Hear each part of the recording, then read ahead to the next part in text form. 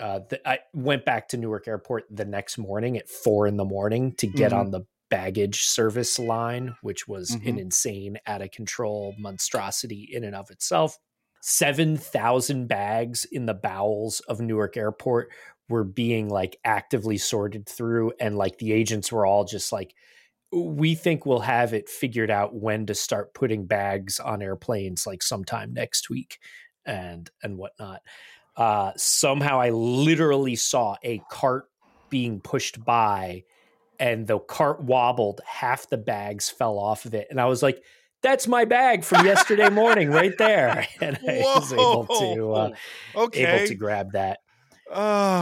Returned home as a hero solely for just being able to get like, our entire summer wardrobe back from United Airlines, and threw it in the back of the car. We drove to Washington, D.C., spent a few days there, hit Hershey Park and Hershey, Pennsylvania for a couple days on the way back, and just got back in late last night. So that was an unexpected twist to the summer family vacation. But so I'd like to think that we modeled, for our children well, not like getting taken away by the police at Newark Airport.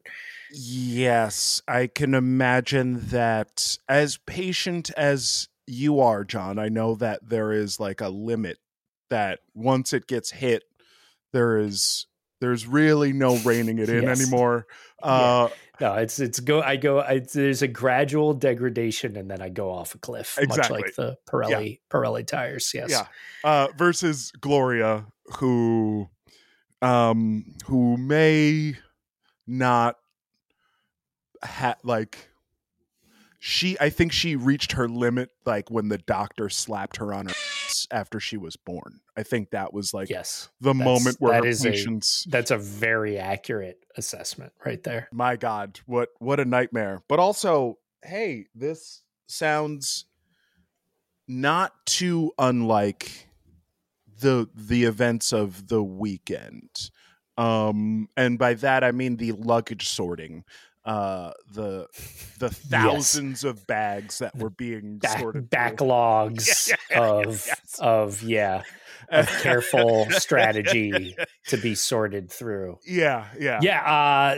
Shall we just jump right into it? Yeah, let's go for it.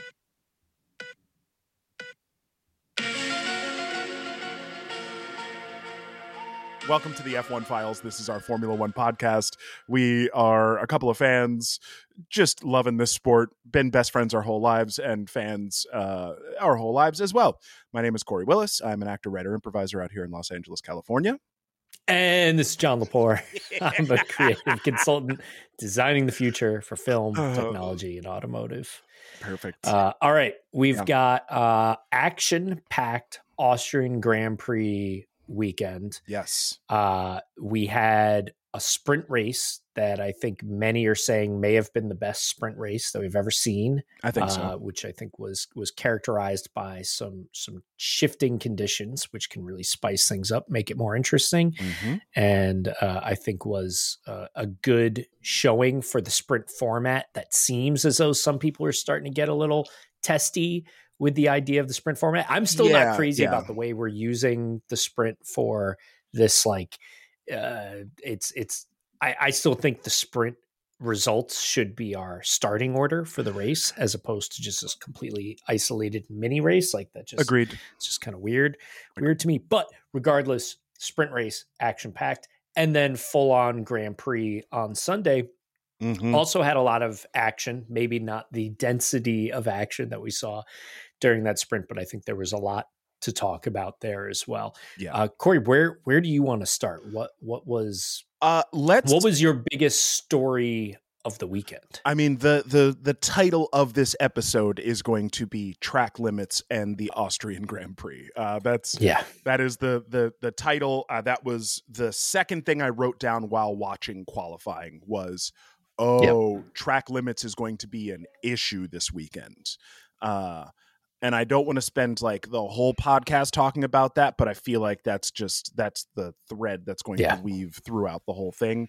So I feel like that's a good place to kind of start, which was let's just go over the Austrian Grand Prix is it's nestled in the heart of Austria, and one of its biggest issues is that there's a turn 9, turn 10 combo, which are the last two turns on the track, and they are not banked, but they are off camber. So the cars like inevitably, because of their momentum, get carried a little bit wide. And like they had all these things that they were doing before, trying to fix it, trying to make it better.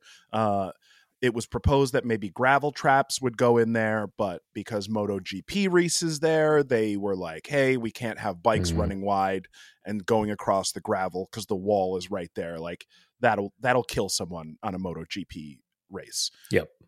So there's this issue of like, what do we do? What do we do? They had sausage curbs there, but those things were like breaking the cars, and also they're symptomatic of there's other issues with sausage curbs. Like you see Max Verstappen's car ended up on top of Lewis Hamilton's car because of not even sausage curbs, just regular curbs. So these sausage curbs used to be able to send the cars like straight, literally make them airborne if people hit them the wrong way. So that was taken away, and now people are like, track limits. Also, you have to say sausage curbs. You do when have you're talking about them.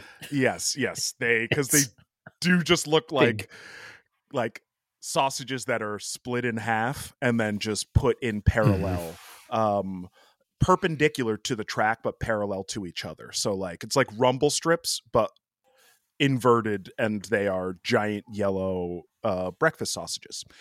So that was like the proposal that they had. They took those away, and now everyone's like, we need to have track limits be an issue. The white line, if you put all 4 tires outside of the white line, then you are technically off track, which makes sense. I was thinking about this on my walk to get coffee. I think one of the best ways of defining or describing this, or like using an analogy for people who've never watched racing, but who may be familiar with football, American football, it's the idea of like, it's a combination of like, you have to be, both feet have to be in the end zone if you catch a touchdown. Yeah. Like if someone can lob a pass to the back of the end zone, and you have to like drag your toes through the end zone to make sure that you are technically inbounds. And then also same American football, if you've got the football and you're on a running play and you like run basically diagonally almost out of bounds, you'll see football players like put their arm out just so that their arm can make it over those little orange pylons, so that they're technically crossing the plane of the end zone. So that's kind of what track limits are. And that's like what they've now defined them as, is like, you can have 3 9/10 wheels off of the track, as long as there's 1/10, as long as there's like a sidewall that's still hanging over the white line, you're technically still on track. Now, ideally, there would be sensors, right, John? Wildly technologically advanced track, right? Yeah, sensors, telemetry, accelerometers, and whatnot. I mean, you could probably even do it just entirely with automated camera systems and whatnot. So do you know the system that they have in place? Is it like an old guy in lederhosen with a clipboard? Like what is it? That's one of the parts of this system. Okay. So it's like multiple track marshals. So it's step one, Franz. Step 1, Franz with a pair of binoculars perfectly set up, like looking down the line of these turns. So like just like binoculars up to their eyeballs the whole race. So every time a car goes by, they can like visually spot it and then make a note and then send communication to the stewards, who then send it up the chain to race control, and it gets investigated. So that's one way. Another way is they have actual cameras. They have cameras set up so that people back in race control, back in I think it's in Britain, where like their like base, like basically like mission control is, and they have a bunch of monitors and a bunch of people watching these cameras as well. So you've got the guys with the binoculars, you've got the guys with the cameras. They also have timing loops. And if your car seems to be gaining too much extra time, that like triggers an alert, and then someone goes and looks at that lap and can like spot it. You also have onboard footage for the cars. You also have helicopter footage. You also have like the FIA cameras. So they have like 5 or 6 different ways of making sure that people stay on track. Did you hear how many violations they had to process over the course of the race? Yeah, I heard some number. Well, give me, what was the exact figure? We didn't get an exact figure, but it was more than 1,200, less than 1,500. So somewhere between 12 and 1,500 track limits violations that were investigated over the course of the Grand Prix. And I think the number I heard was that's out of like something like, 2,000 laps that were raced, basically. Yeah. So it was more, significantly more than half of the drivers on more than half of their laps were crossing the track limits, or at least getting close enough to it that it needed to be investigated. Yeah. We had a record-breaking penalty take place this weekend with Esteban Ocon receiving a 30-second time penalty. There's like a bunch of great memes where basically people have redrawn what the track looks like according to Esteban Ocon. Alpine photoshopped a picture of Esteban like completely outside of track limits, and then underneath it like just like took his car and put it on the track, and they were like fixed it. So there's some good fun happening with this, but also when Aston Martin, after the race results happened, Aston Martin was like, hey, we had people watching these track limits, you need to go back and check this out. And basically like only 5 cars out of the 19 cars that actually finished the race ended up not being investigated. Well, they were all investigated, but 5 cars were those are the only positions that like whether they finished is where they officially ended up finishing. Because otherwise they changed the order around drastically. So yeah, that's just like a little, that's the context for the Austrian Grand Prix weekend. I mean, irritating that something like this has to be such an impact on the race results and on the conversation surrounding the race. And in the document too, the document that they sent, they were like, the stewards were like, hey, we can't do that. Like, it was just fully like, hey, we investigated all these, but something has to change. This is unacceptable. So sorry, what were you going to say? I'd love to see some sort of like, automated sensor system, and the drivers are just told in real time through a light on their steering wheel or something. Okay, you've, used up your 3 chances. The next one, your engine is going to be limited for 5 seconds. Yeah. Or something like that. Or like you'll be forced into like, DRS is disabled for, the next 2 times you're able to activate it or whatever. And just like have some sort of like penalty. I mean, we've already got things like the virtual safety car, right? That we're able to implement. This is something that I feel like could be handled the same way, and maybe could be applied to all other kinds of penalties as well, so that these penalties can be worked out on the track during the race, and that we don't ever have this nonsense of like 3 hours after the race finding out what the results were. Oh, it was like 9:40 local time in Britain when they finally released the like actual results of the race, which is, I think the race finished at like 3:30 or something like that local time. So it was like a full work day later. People were like, oh, by the way, the race that you watched wasn't really the race that was happening. Which it doesn't feel good as a fan watching that. However, as soon as these people were told, as soon as every driver was told they were going over, they corrected their behavior. Even Lewis, who was like, Oh boy, I don't know if I'm going to leave it in, but Hamilton rolled up early on in the podcast and started meowing quite a bit, and I was like, yes, I've heard enough of you this weekend, Hamilton. I've heard enough of you. That is, God. All right, so Hamilton was spending a lot of time frustrated and sassy on the radio. I mean, I can't stay mad at Lewis Hamilton. No. I get it, especially coming off of a promising weekend for the team, and then being basically slapped in the face with the disappointment of like, nope, we're not as good yet as I thought we were. Now, I think the moment that this clearly came to a head was over the radio during the race.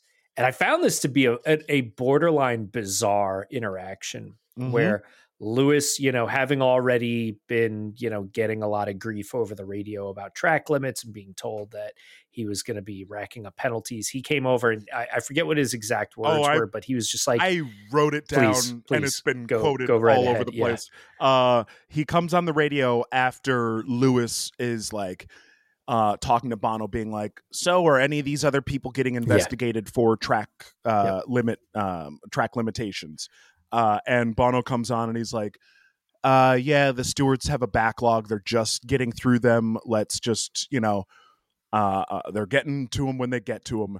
And then Toto comes on before Lewis can even respond to that. And he just goes, Lewis, the car is bad. We know. Please drive it. And Lewis engaged the radio one more time for the entire Grand Prix. And it was just to like check on tire temperatures. So it was it had the desired effect.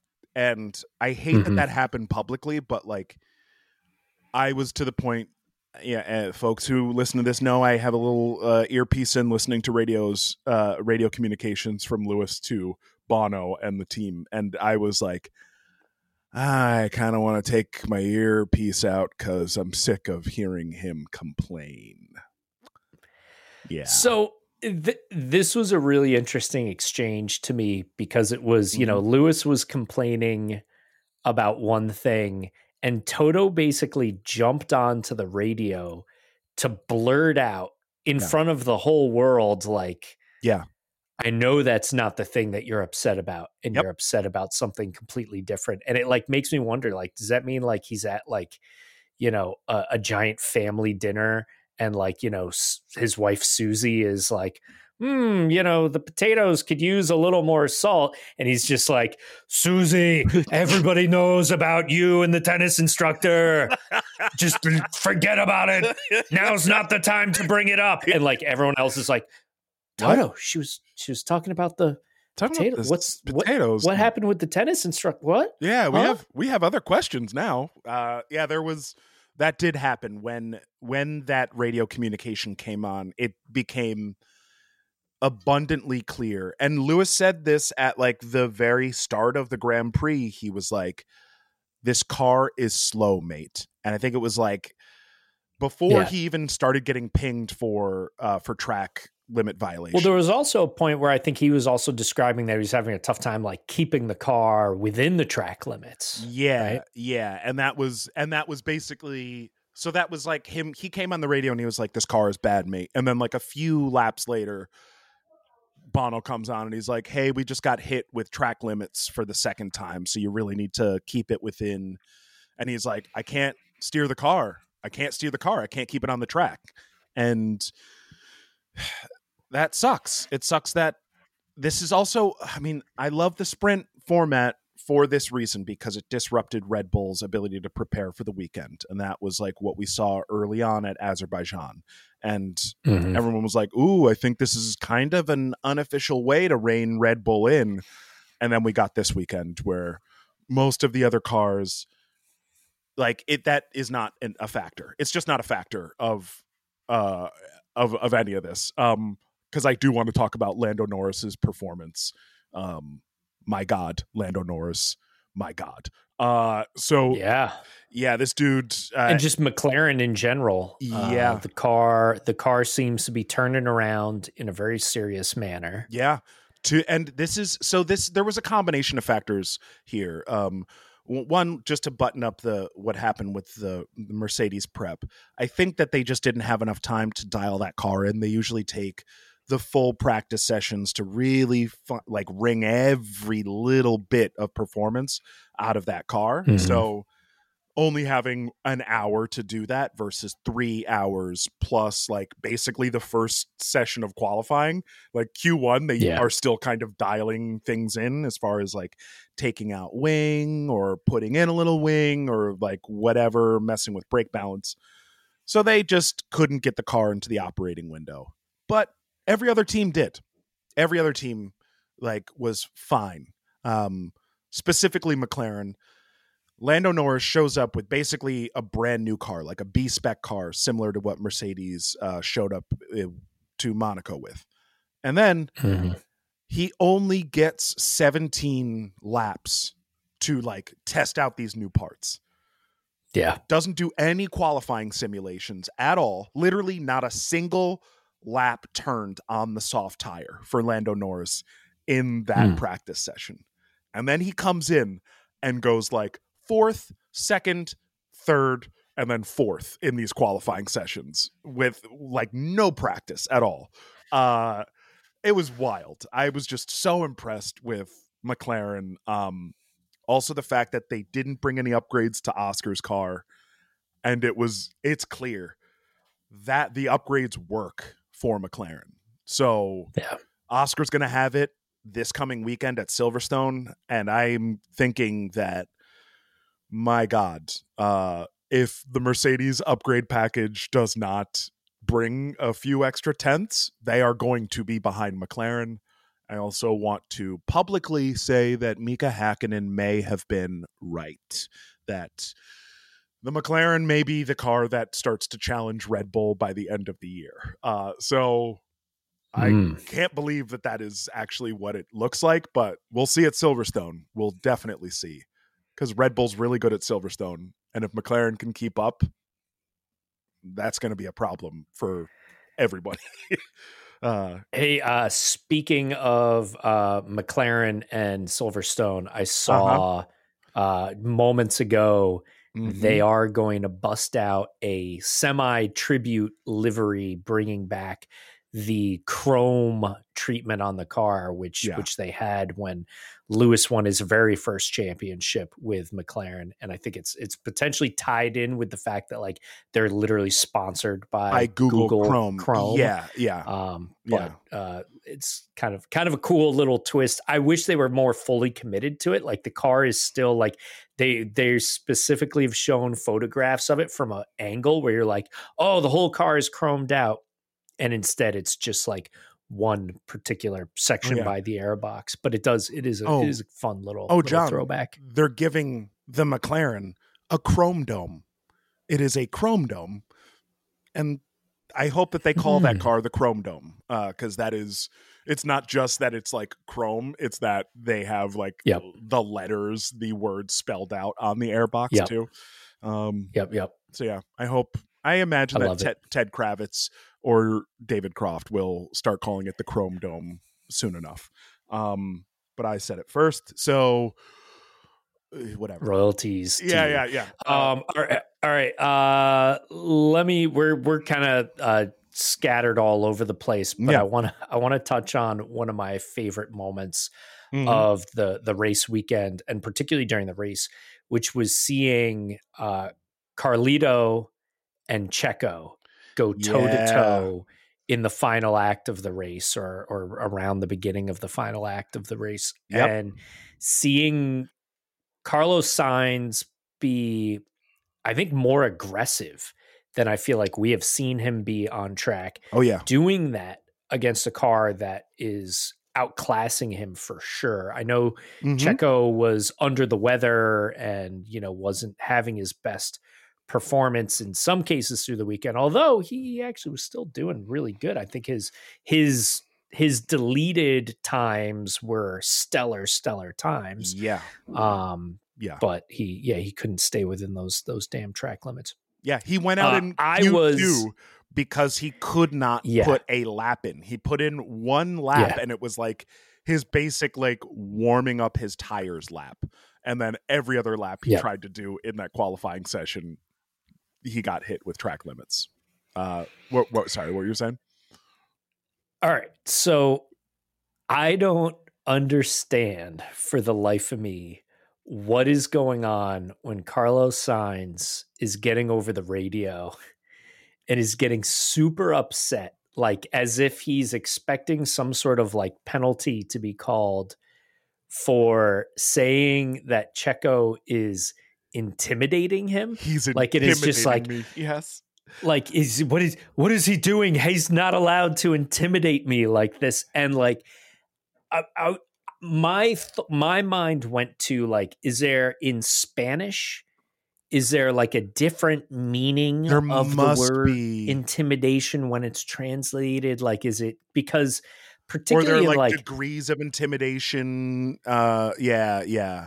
I mean, in the English language and even in like American sport, to be an intimidating competitor is something to aspire to, is something that, Dale Earnhardt Sr., his name was the Intimidator. That was his nickname. Yeah. And that was like, that's a wonderful thing to have bestowed onto you.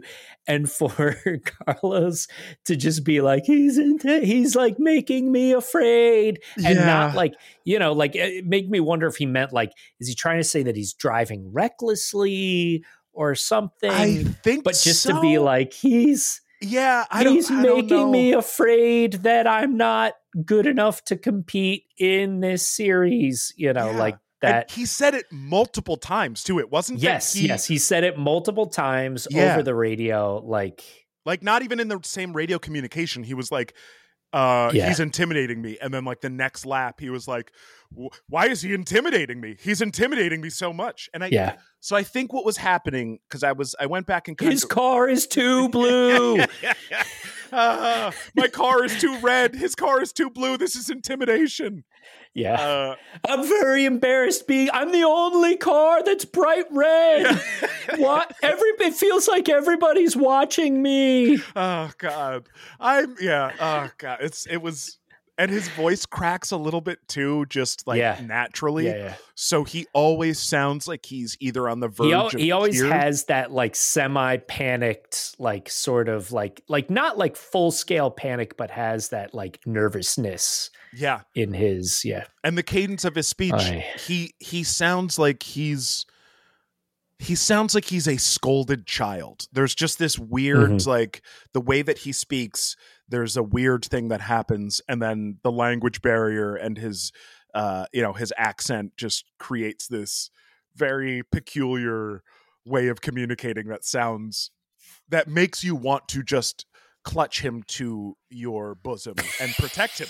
There's no other way of saying this. Like, I feel like he's my baby son and he keeps skinning his knee in the same spot. And I'm like, Carlito, stop it. Come on, bud. Come here. Get back up here. So Carlito, you got this. You got this. Get back out there. Look, I know it hurts, but you'll be okay. But I think, so what I think he was referring to was the fact that when he and Checo were side by side, it looked as though like Perez was like juking a little bit to like kind of like turn into him to kind of make Carlos flinch instead of like picking his line through a corner. It looked like Perez was trying to like disorient him before he was picking his breaking points. And I think that was what he was referring to. But there's nothing illegal about that. Like you can do that. It doesn't look great. And it's definitely one of those things where it's like, hey, if you do that enough times, your performance will drop off because you're using your tires too much. So it isn't necessarily like a good tactic to deploy at any point in the race, but towards the end of the race, when you have a dominant car, you have someone, I think Carlos was on tires that were older than Checo. So it was the perfect time for Checo to be doing these moves. but I do feel bad because Carlos he's my son, and I don't want bullies going after my son. I feel like it's the perfect kind of moves now for any driver to employ anytime they come up around Scaredy McSigns. Every single time. Yes. If it's like, oh, this makes him drive worse. Let's everybody do it. Yeah.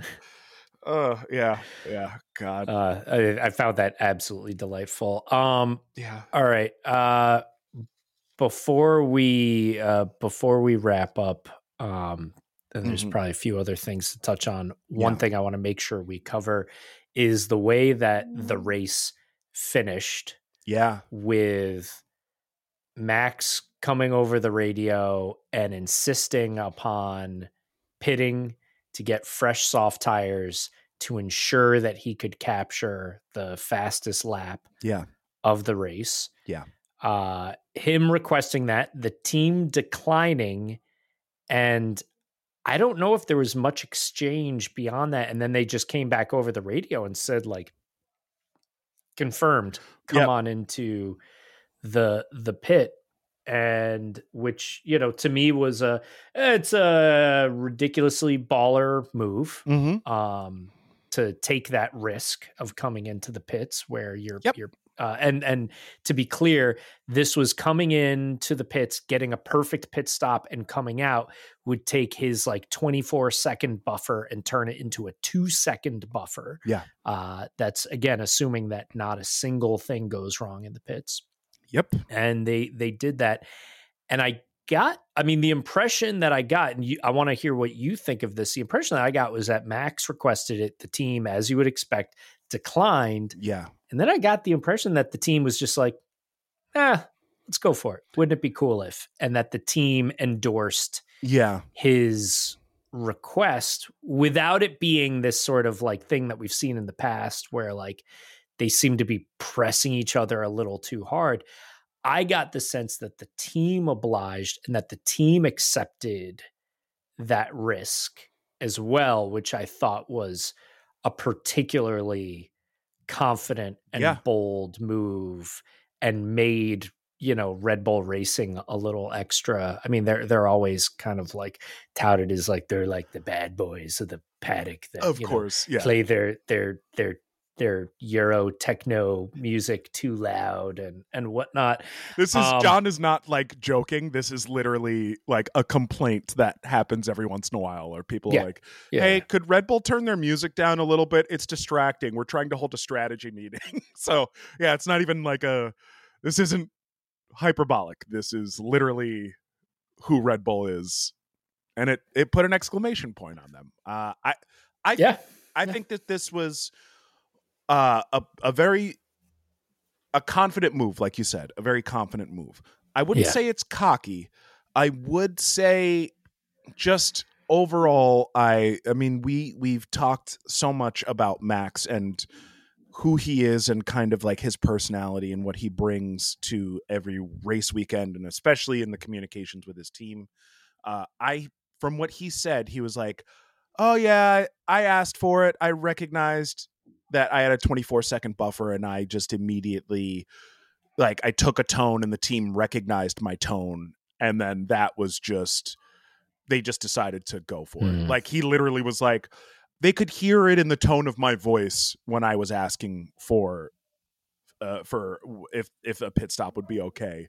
And they pushed back, and then we're just like, you know what? He wants to do this. Let's just let him do it.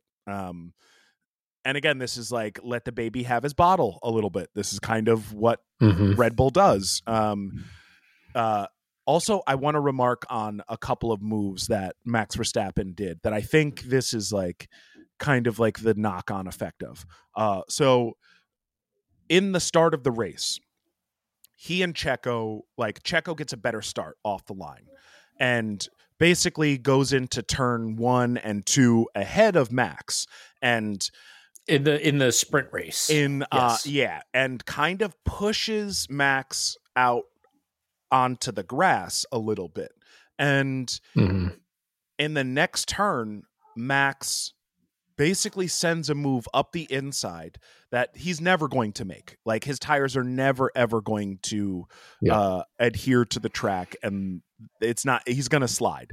So this dude's got a ton of car control, and I think he knew that he would be able to recover it quick enough so that he wouldn't hit his teammate, but it would force his teammate wide. And I think that was like a retaliatory move. People are like, oh, I don't know about that. Max is like so good in the wet. He learned karting in the wet. His dad used to give him like tires that were almost bald to simulate like what it felt like to have low and no grip. They would go to track days when the track was damp, specifically to like have him on the razor's edge. So there's no way that he didn't do that on purpose and just know that like his teammate would back out because he is the number one at Red Bull. He also had a move earlier on in qualifying where he blocked Lewis Hamilton. And that basically created a situation where Lewis Hamilton was knocked out of sprint qualifying. And there was nothing done about that. There was nothing said. Toto said something in an interview afterwards. But this is all like, okay, it's water under the bridge. And like, because it's Hamilton and Verstappen, people are like, well, you know, I mean, people are always looking for a story. But he like impeded Hamilton on a hot lap. And it was the team's fault for not letting Hamilton know that there was another car behind him, right, that he was impeding. But then, so that was an accident. That was an accident. It happens, right, especially on that track. But then this track, Max knows so well. He knows exactly where to put his car in order to stop someone from gaining the advantage that they need. He knew where Lewis was in qualifying. Like, he has, like, we say a lot about Alonso having, like, he's very conscious of stuff outside of his own race. Verstappen is the exact same way. And he uses that information to intimidate and bully people. He uses that information to, like, basically get around the rules and bend the rules. So I really didn't like that. That was like some like Verstappen being Verstappen. He impeded Hamilton, and then he nearly like collided with his teammate and forced his teammate wide and made his teammate lose a spot in the sprint race, and he had to regain the spot. So it's not even like it was like I retook the spot and now we switched off. It was that it was. Well, it's also this is another chapter to be filed into Max Never Forgets. Yep.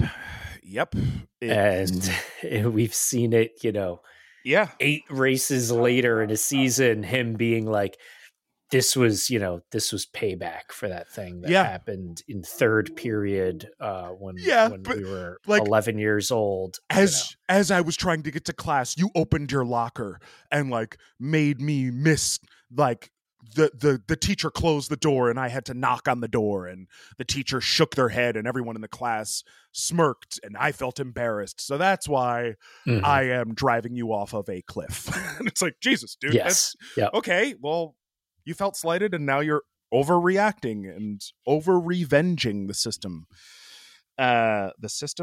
Over-revenging. That's not correct. Any of that. Anyways. It's all perfect. It's all perfect. Let's get to the end here, Johnny, because I know we're kind of pressed for time today. I thought that Carlos's pit stop, where he was double stacked behind Charles, ruined his race.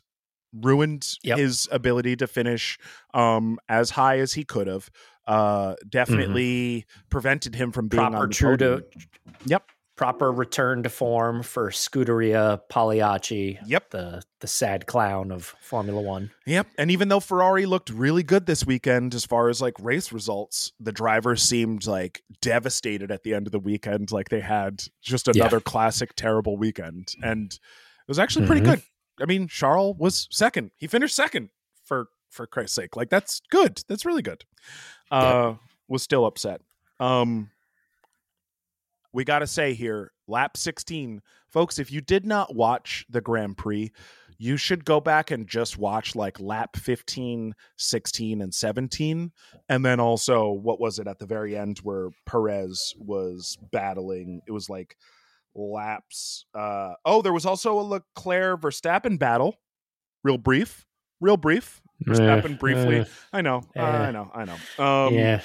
Yeah, I know. It was not that impressive. It was actually completely unimpressive.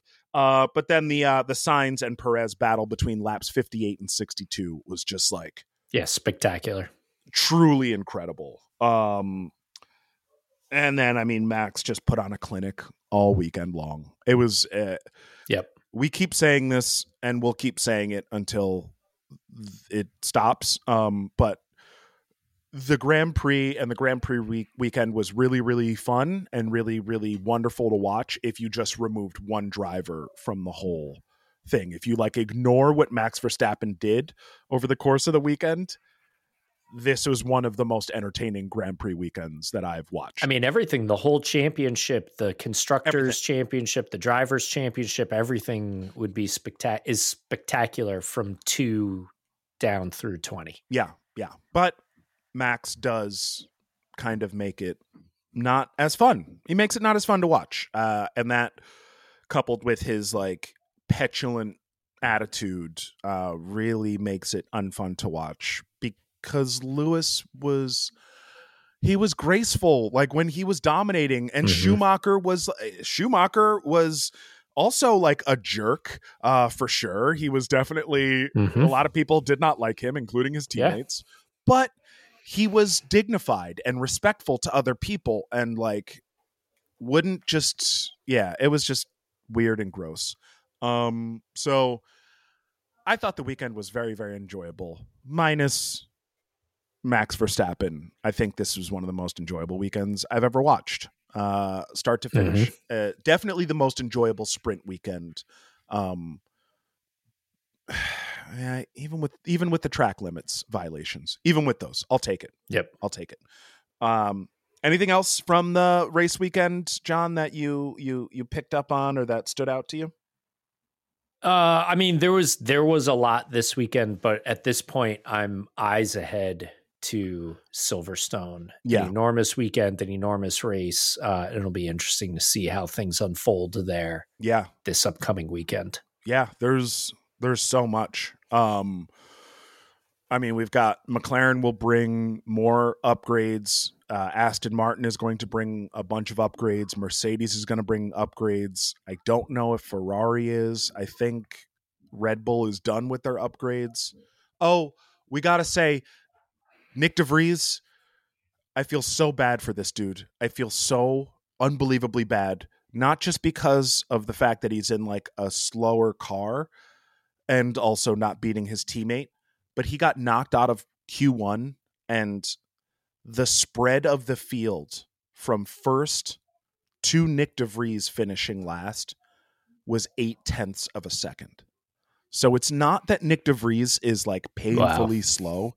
It's that the field is so competitive that the people who are slowest are slow by less than they're slower than the top 3 by half a second. And that's really impressive. That is really impressive, because we don't have to deal with it. Yeah.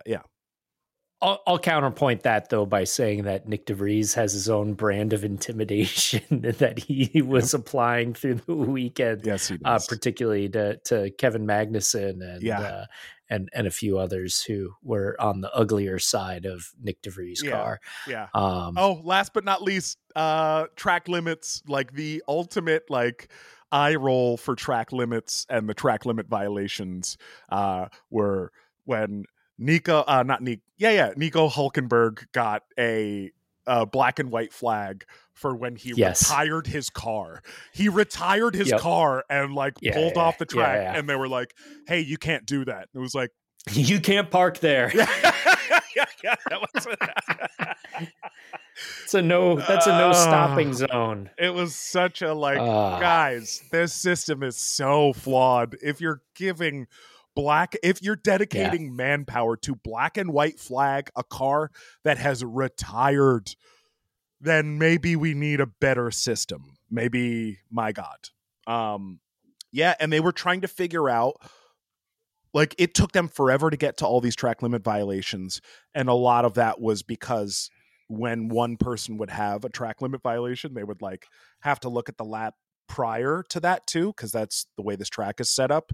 Like it basically like negates 2 laps if you go out at turn 9 and 10, because it like you go out at the end of your at the end of the lap and violate the track limits, and then you also start the next lap off track. So that's one of the reasons why we had so many lap deletions.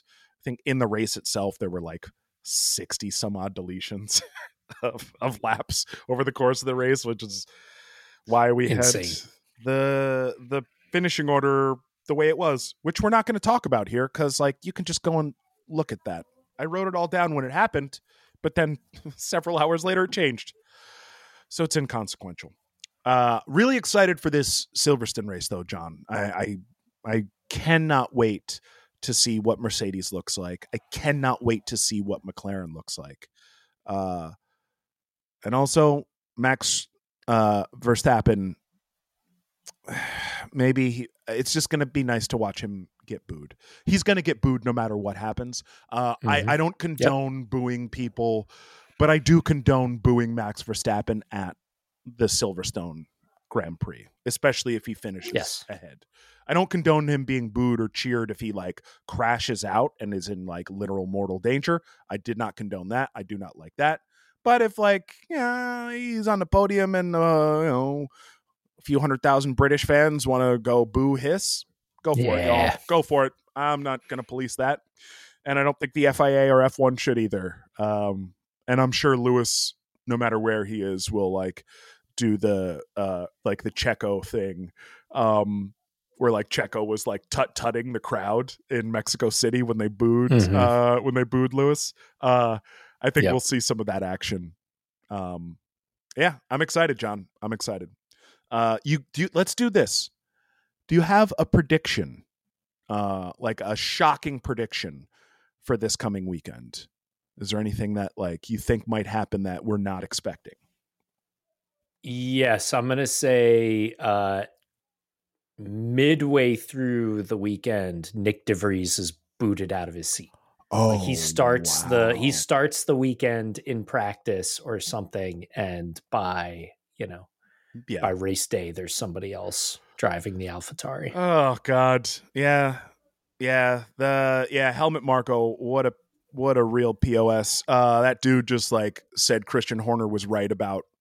He said he was right about Nick DeVries, and also said like Nick DeVries has a few races to get his act together, and that it's just such a. But there's going to be something. There will be something silly that Nick DeVries does, and that they're just like immediately get him out of here. I don't want to see him in the car. I'm going to go out on a limb and say that we may see Lance Stroll either finish on the podium. Ooh. Or within the top 5, because he had a phenomenal weekend this past weekend. Yeah. He outqualified Fernando Alonso. I know Alonso's not great at that track, but it's still Fernando Alonso. So I think that Aston Martin... And he's going to, and especially after this weekend, he's going to have a huge groundswell of hometown love headed in his direction as he shows up at Silverstone. Yeah, a lot of green. I think that's a good prediction. Yep. It's going to be a lot of green, going to be a lot of papaya there in support of McLaren, going to be a lot of Mercedes kit, and a few Ferrari fans sprinkled throughout, of course. Yes. All right, Johnny. What do you think? Do you think the stock went up this week? What are your Absolutely jam-packed weekend, a lot of action, a lot of takeaways, a lot of fun stuff in there that sends the stock right up. Agreed. I think the stock is through the roof. Also, it's F1's homecoming to Silverstone, so I think that everyone's like, "Oh wow, this is the race." I'm excited for it. I think the stock is up. Where can the folks find you out there in the world, John? You can always catch me via my home base at johnnymotion.com. Corey, where can the folks find you? You can track me down on Twitter, sort of. for a little while longer because I'm now on Blue Sky. One of those people. Hit me with a Blue Sky info if you got one of those bad boys floating around. Yeah, I got you. I think I have to wait like another week before they give me one, but you are the first to get it, John. So there's that, and you can still find me on TikTok as Burn Corey Burn, and then the F1 Files on Twitter. Still, again, for a little while, and on TikTok and the F1 Files Pod on Instagram. Otherwise, folks, you're gonna have to catch up with us because we are going to make sure we catch up with you the next time on these F1 Files. Oh.